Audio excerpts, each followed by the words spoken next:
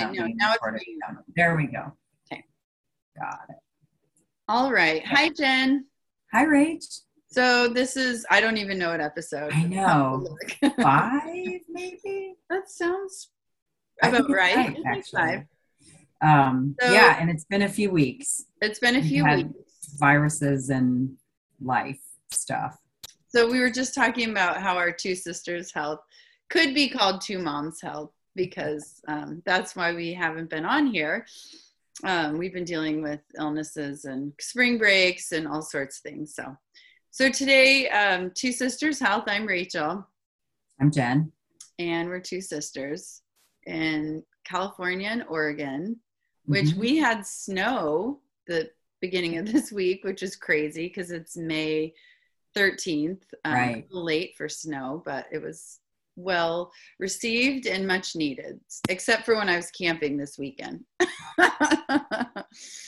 So we made the most of it. So today we were going to talk about meditation and, the focus of our podcast is health, but in a pretty loose sense. So we thought meditation was an important topic. And Jen, do you meditate? No. I sort of consider some of the fitness things I do as kind of moving meditation. Yeah, I think that's true. But I have failed many times at getting a meditation practice going in my life. I have definitely tried. I've had a little bit of success on and off, but mostly off. So I'm anxious to talk today. Maybe I'll get re-inspired to give it a try. I will say this week I took a drumming lesson. I dance and I think of that as sort of moving meditation, but I'm just started a drumming series with the same dance teacher. And drumming, following a very precise rhythm pattern that's new in your body. And I was drumming on the big Dunum drum with sticks, and it felt meditative to me because you're really just trying to keep the rhythm going. And you have nothing but the pattern that you've practiced a few times when they show it to you, and then the people around you, you're just trying to keep it very precise. And that felt kind of meditative to me. But let's talk more broadly. Like when we say meditation, Rach, I think of someone in a lotus position in a cave, right? Or just sitting in a quiet room and still for a long time. And that seems impossible to me just when I have that image in my head. So I have some mental, psychological barriers to the practice of meditation. I think a lot of people do. So that's a really good point that you bring up. And that is meditation, but I think that drumming is meditation too. You know, when I run, I feel like that's meditation. And there are types of moving meditation. In fact, chanting is one that's pretty widely received and accepted as meditation. That would be, I think, similar to drumming. So I meditate, but I haven't lately. I try to do a practice. I was doing a practice every day where I would wake up in the morning and I would do usually like a 10-minute meditation. But I have gone to meditation classes where you do like a full hour and no one talks and you sit quietly together and you meditate. And I don't actually find it that difficult when I do that. But making an everyday occurrence is kind of hard because making anything an everyday occurrence is hard, maybe short of food, because you're just busy, work, kids, life. Interestingly, our dad has a meditation practice. I was just having that same thought that it would be worth our whole lives growing up.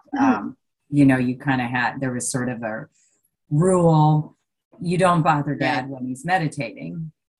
And he would meditate like what, 20 to 30 minutes or every so? Single day. Every day. Probably for the last 20 plus years. Longer than that, because he was meditating when we were little kids and I'm more than 50 now. So interesting. Yeah, he's been really consistent with that practice.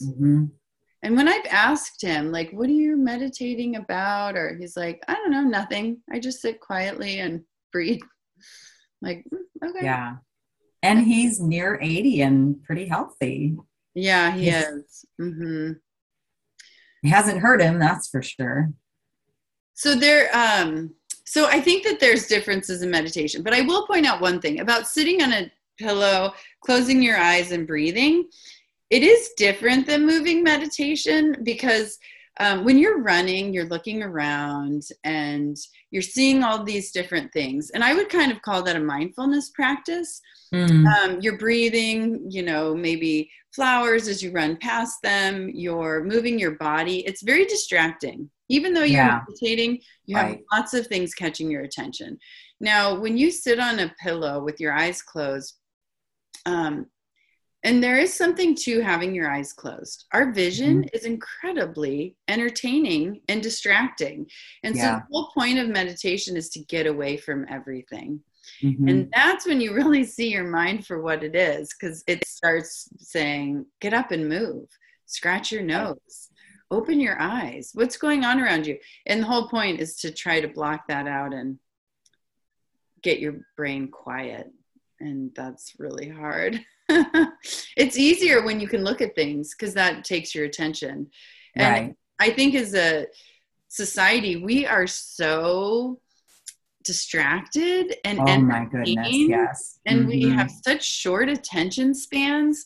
Hmm. So meditation is a really important practice to find our focus, I think, and Right. just learn how to be still. Hmm. And it's in probably every culture you can think of, right? Yeah. I was Prayer just would be wondering another about type that. of Right. meditation. So when people go to church and they sit together quietly, that's meditation. It's just taking a different form. The kind that I'm most familiar with is what I learned in yoga. So in the yoga training, meditation is part of yoga, right? It's like breathing, movement, meditation. Um, and so we did a lot of meditation as part of our training. Plus, my teacher who taught us is a Buddhist and has a really vigorous meditation practice. So it was a big part of our yoga. But I think most yoga has at least an intro to the class where everybody sits and breathes. And then at the end of class, there's a pose called Shavasana where you lay on your back, you're totally still. And, I've heard from most people it should be at least 2 minutes. It can be longer, shouldn't be Oh. less. Hmm. And you should have your eyes closed, palms up, and, just totally clear your mind. So, if you do yoga regularly, then you actually are getting a decent meditation practice. Oh, that's interesting. Mhm. Yeah. I I've used to done do a little bit of research on the brainwave activity in meditation, and right. it puts you at this place between sleep and wakefulness. Hmm. So we have, alpha, theta, beta, delta waves. And I didn't do research right before this to refresh which each one is. I think wakefulness is a beta. But so there's like, you have your wakeful state, you have your sleep state, and you have some in between states. And that kind of cusp between being awake and falling asleep is what your brain does in meditation.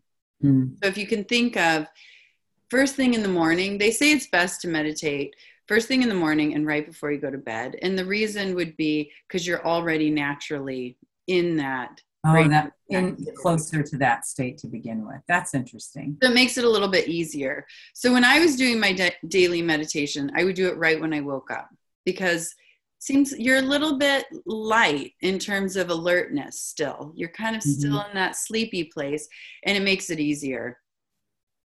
Do you have something specific that you focus on when you meditate? Sometimes, I mean, I do different meditations. I had an app for meditation Right. called 10%, I remember you telling me about that. and they Yeah. have all these guided meditations. So they would you could do these meditation challenges where it would be like 2 weeks where you focus on one thing. And they would kind of talk you through an idea, whether it was letting go, being present, staying aware. And then there would be a part of the meditation that was just nothing, where it was just quiet. Then you would just breathe and That was it. And they would set that up for a couple of minutes. And then as you came out of it, they would talk a little bit more about it, which I kind of like. You're basically giving your meditation an attention. So when my mind would kind of start chattering at me, I would come back to that thought or that feeling. I think sometimes if you think about something like gratitude or love or generosity, when your mind starts pulling you away, and it's usually dumb stuff like, oh, I've got to take out the trash. Oh, I totally forgot to send Chloe with that book to school or whatever. Just kind of mundane things. When that starts to come up, you just recognize it. You take a deep breath and you say, okay, I'm going to go back to gratitude. And I actually try to feel it in my body. So I think of what I feel when I'm grateful for something. So I think, what is that sensation in my body when I'm grateful? And then I try to feel it. And then each time I get distracted, I try to feel that feeling again. Because it's just a word, right? So trying to actually really carefully think, how does my chest feel when I'm feeling grateful? How does my breathing change? Because if you start paying attention to that stuff, you'll notice if you're, upset or angry, your heart's racing, your breathing gets shallow. Yeah. So as you start to pay attention to these emotions, then you can kind of start to recognize how that feels. And the idea is that you're trying to train yourself to be able to call that up when you need it, right? Most people don't like to feel angry or upset. Right. So if you practice meditation, then let's say I'm in traffic and somebody cuts me off. I'm not a very angry driver, but I'm using this as an example because I think people can relate to it. And you get really angry and you're like, why did they do that? They could have caused an accident. And you start to get, upset. Right. I don't like feeling like that. So in that moment, I can shift and say, I'm going to come back to my meditation practice and take a deep breath and get back into that place of gratitude. Maybe that person had a bad day. Maybe they didn't see me. So you start to think, maybe I don't know. I think that's a really good practice, right? Give people the benefit of the doubt and you stop being so upset. And then you kind of just keep practicing. Okay, going back to this calm, relaxed state. So before the class, I wanted to look up some scientific studies and I ran out of time because our truck died and I had to call a tow truck and blah, blah, blah, run the kids to school. Yeah. But I think just on a very practical level, how could that not help your health? I know. And I can't name them right now, but you're right. There's a lot of research about the health benefits of meditation. There's no question that it promotes health. It contributes to. So I want to ask you, as someone who has not had a successful meditation practice, have you tried? At least not long term. Like? I have.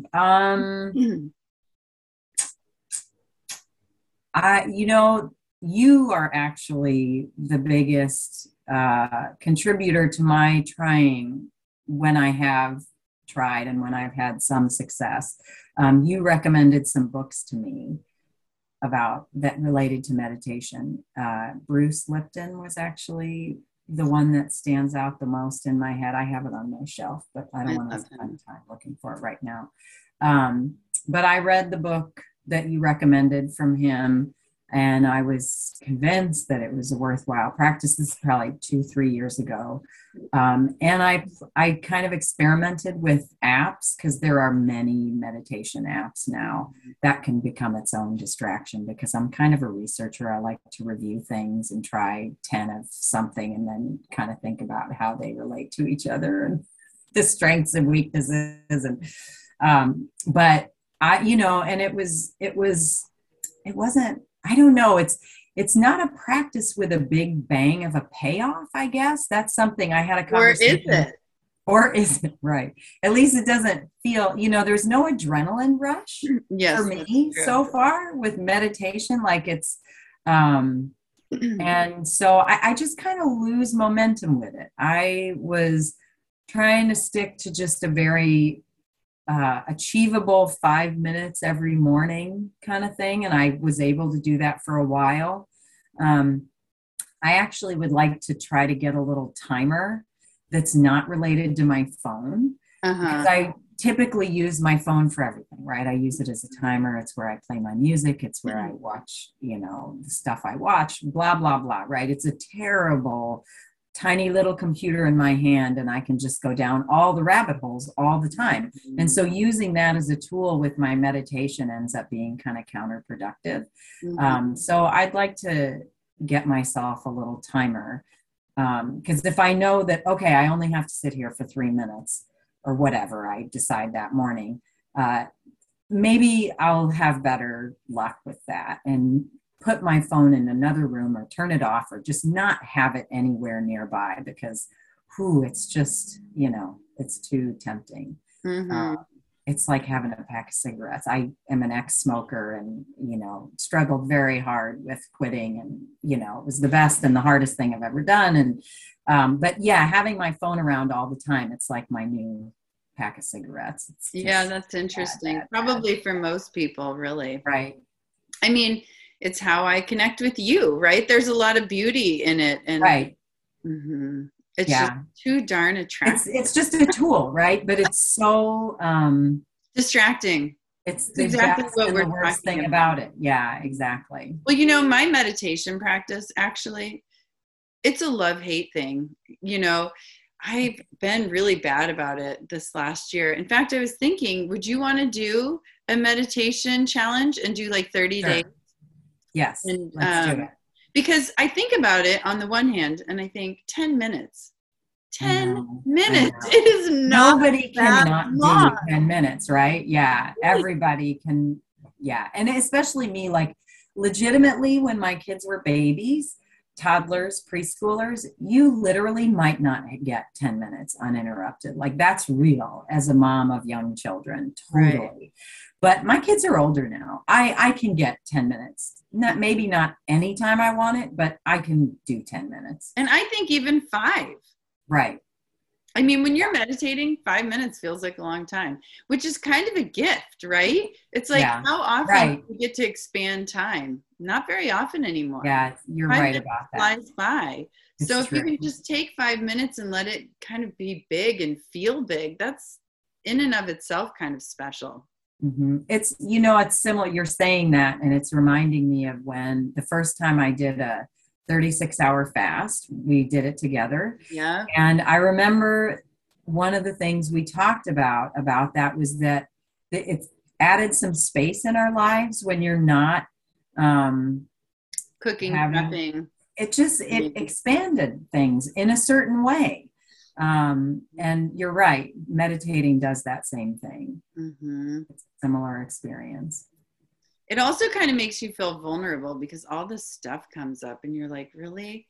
Am I that boring or distracted or whatever, Yeah. You'd think it would like make you feel elevated and great. And some days it does. And some days it kind of beats you down because it's hard. Yeah.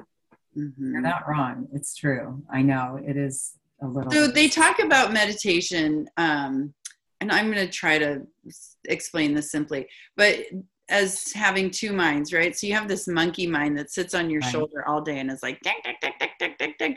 And it's kind of interesting because so much of who we are is what we're exposed to. And this is really true for children. So, it's the advertisements on the TV. It's the books I've read. It's the people I'm around. It's the school I went to. It's my and it's my judgments about those things. It's my emotional and cognitive reactions to them. Right. And so we actually are kind of just products of our conditioning. We like to think we're these, I don't know, people, but so much of it is just what we're exposed to in our lives, right? Yeah. It's our culture in a lot of ways. And so when you're sitting there trying to distill down and be quiet, you realize all these parts of conditioning that you are, which is pretty enlightening in one way because you start to recognize it. But then they say you have to give that mind something to do. That's what I've heard from really good meditation teachers. When that monkey mind comes up and starts barraging you with like distractions, you have to give it something to do because it needs something to do. And that thing typically in meditation is breathing. So you say, okay, why don't you just focus on the breath right now? Notice all the different things about it. Notice how my chest feels when I take a big deep breath, how it feels when I exhale. Is my heart beating? Is it slow? Is it fast? So you have to give that same That's interesting. Yeah. anxious, busy mind things to focus on that are within you. And it's kind of what you're doing. You're learning your body. So then you can also take your mind and think, how do my toes feel right now? Are they cold? Are they warm? Do they, hurt? And then you move up your leg. Oh, I'm focusing on my shins now. So you just kind of move your awareness around your body. And that can be really helpful because it gives you something to do. Gives your mind something to do. And then I think people, we do get still, but it takes a while. Right.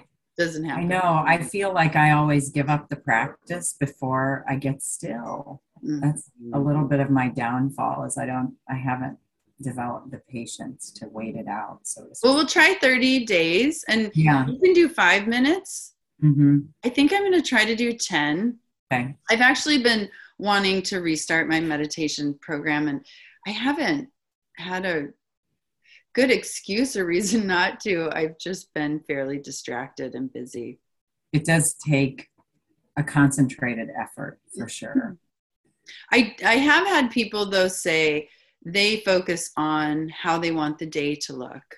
So you envision your perfect day. That's another way to meditate in the morning. So you picture going into work and everybody being in a good mood and everything going right. And maybe if you're working on a project, you have a big breakthrough.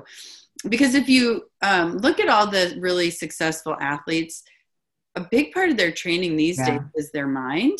Right. And so visualizing.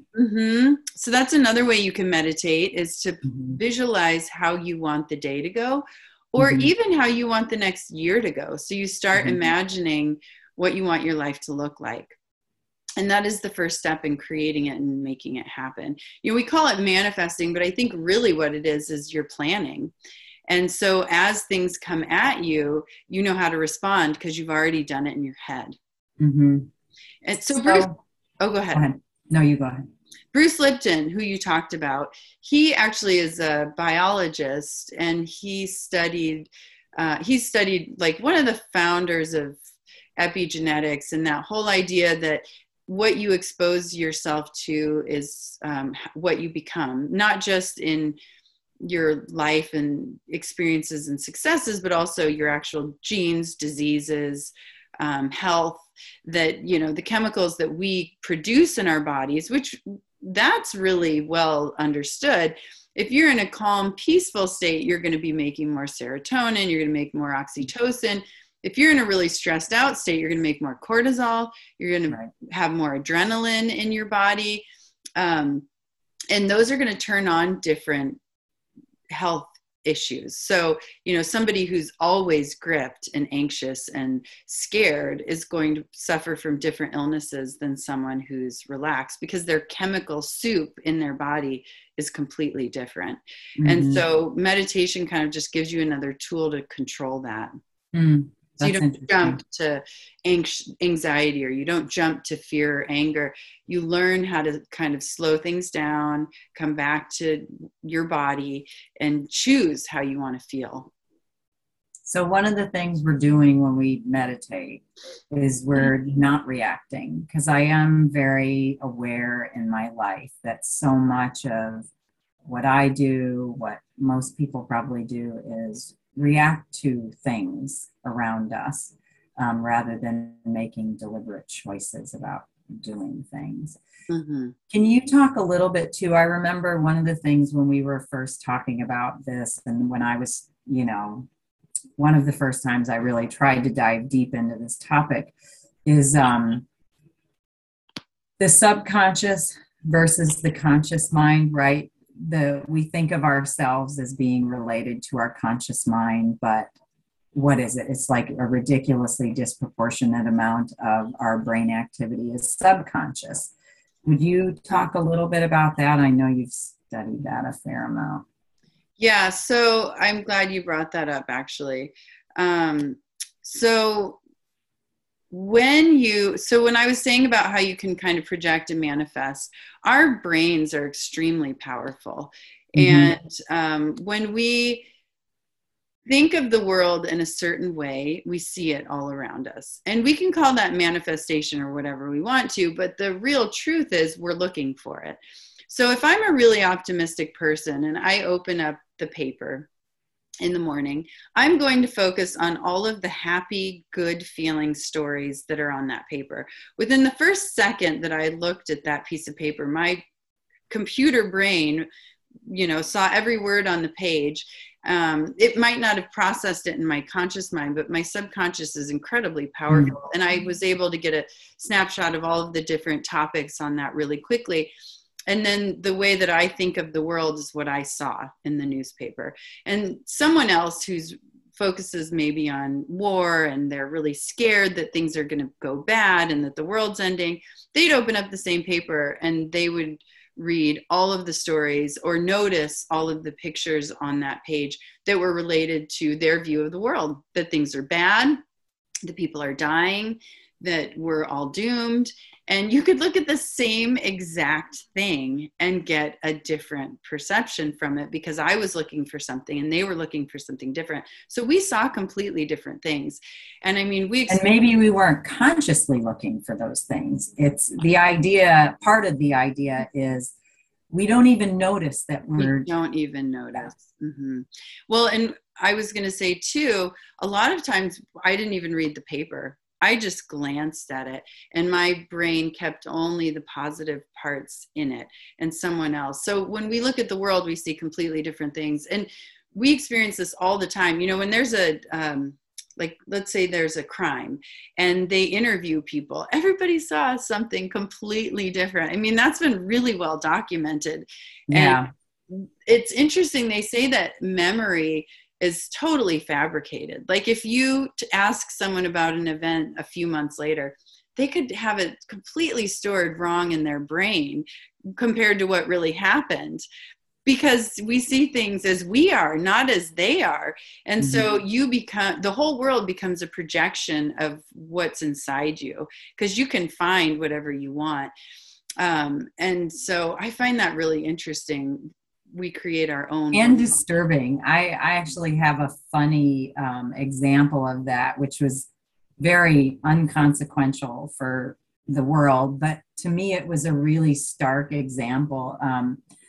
I went to my 30-year high school reunion a couple of summers ago, and I've been to, my class didn't have them every 5 years. We had one at 15, and then we had one at 20, and then we didn't have another one until 30. I've been to all of them.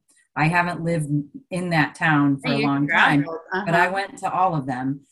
I had smooshed together 15 and 20 in my brain. I went to both of them.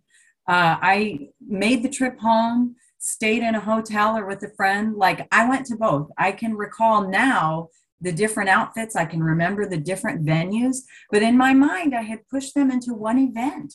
And I insisted for most of the weekend until one of my high school friends showed me photographic proof that I had been at two separate events 5 years apart. I had pushed them together in my head, and I was sure that I was right about that. And one of our our mutual friend agreed with me until our other friend showed us that we had been at two different events. No, we didn't just have one. We had two. We had one at 15, we had one at 20, and now we're all together again for 30. And it was just like, I was so sure. I was so sure, Rach. You probably convinced the other person more than they remembered.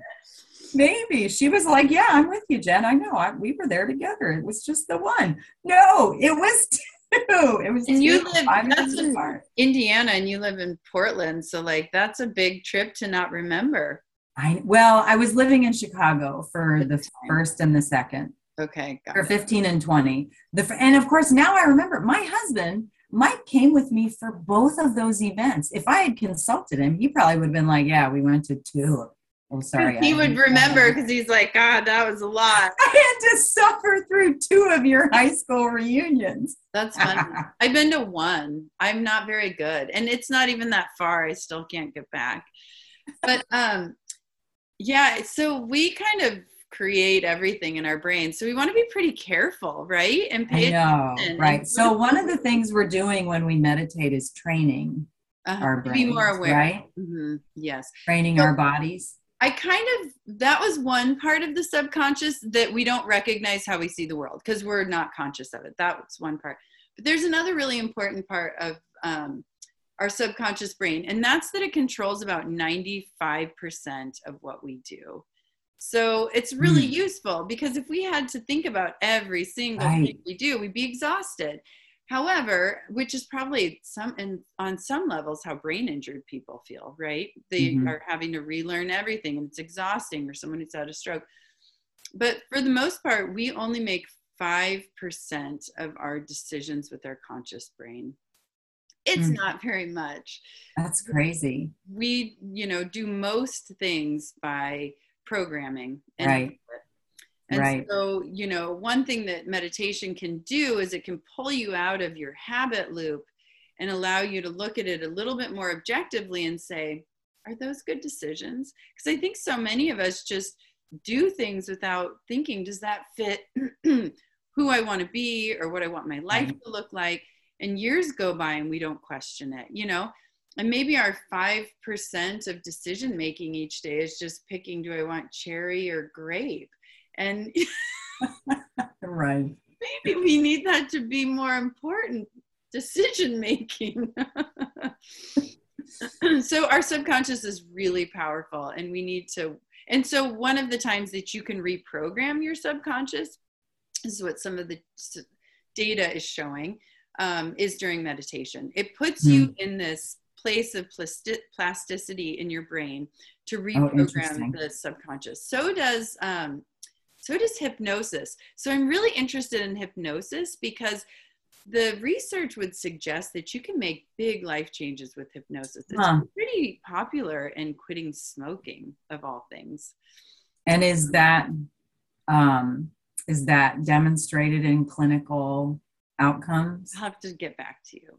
Yeah. I mean, I know that I have read it in credible sources, but I don't know what the studies were. There's some really good books. And this was kind of you and I getting back into our podcast because we'd been kind of pulled away for a couple of weeks. Yeah. And I would like to prepare a little bit more for another one. Maybe after you and I do our 30-day meditation challenge, I can spend some time doing some more research and we'll do a second podcast on meditation, but this one will be with research. Okay.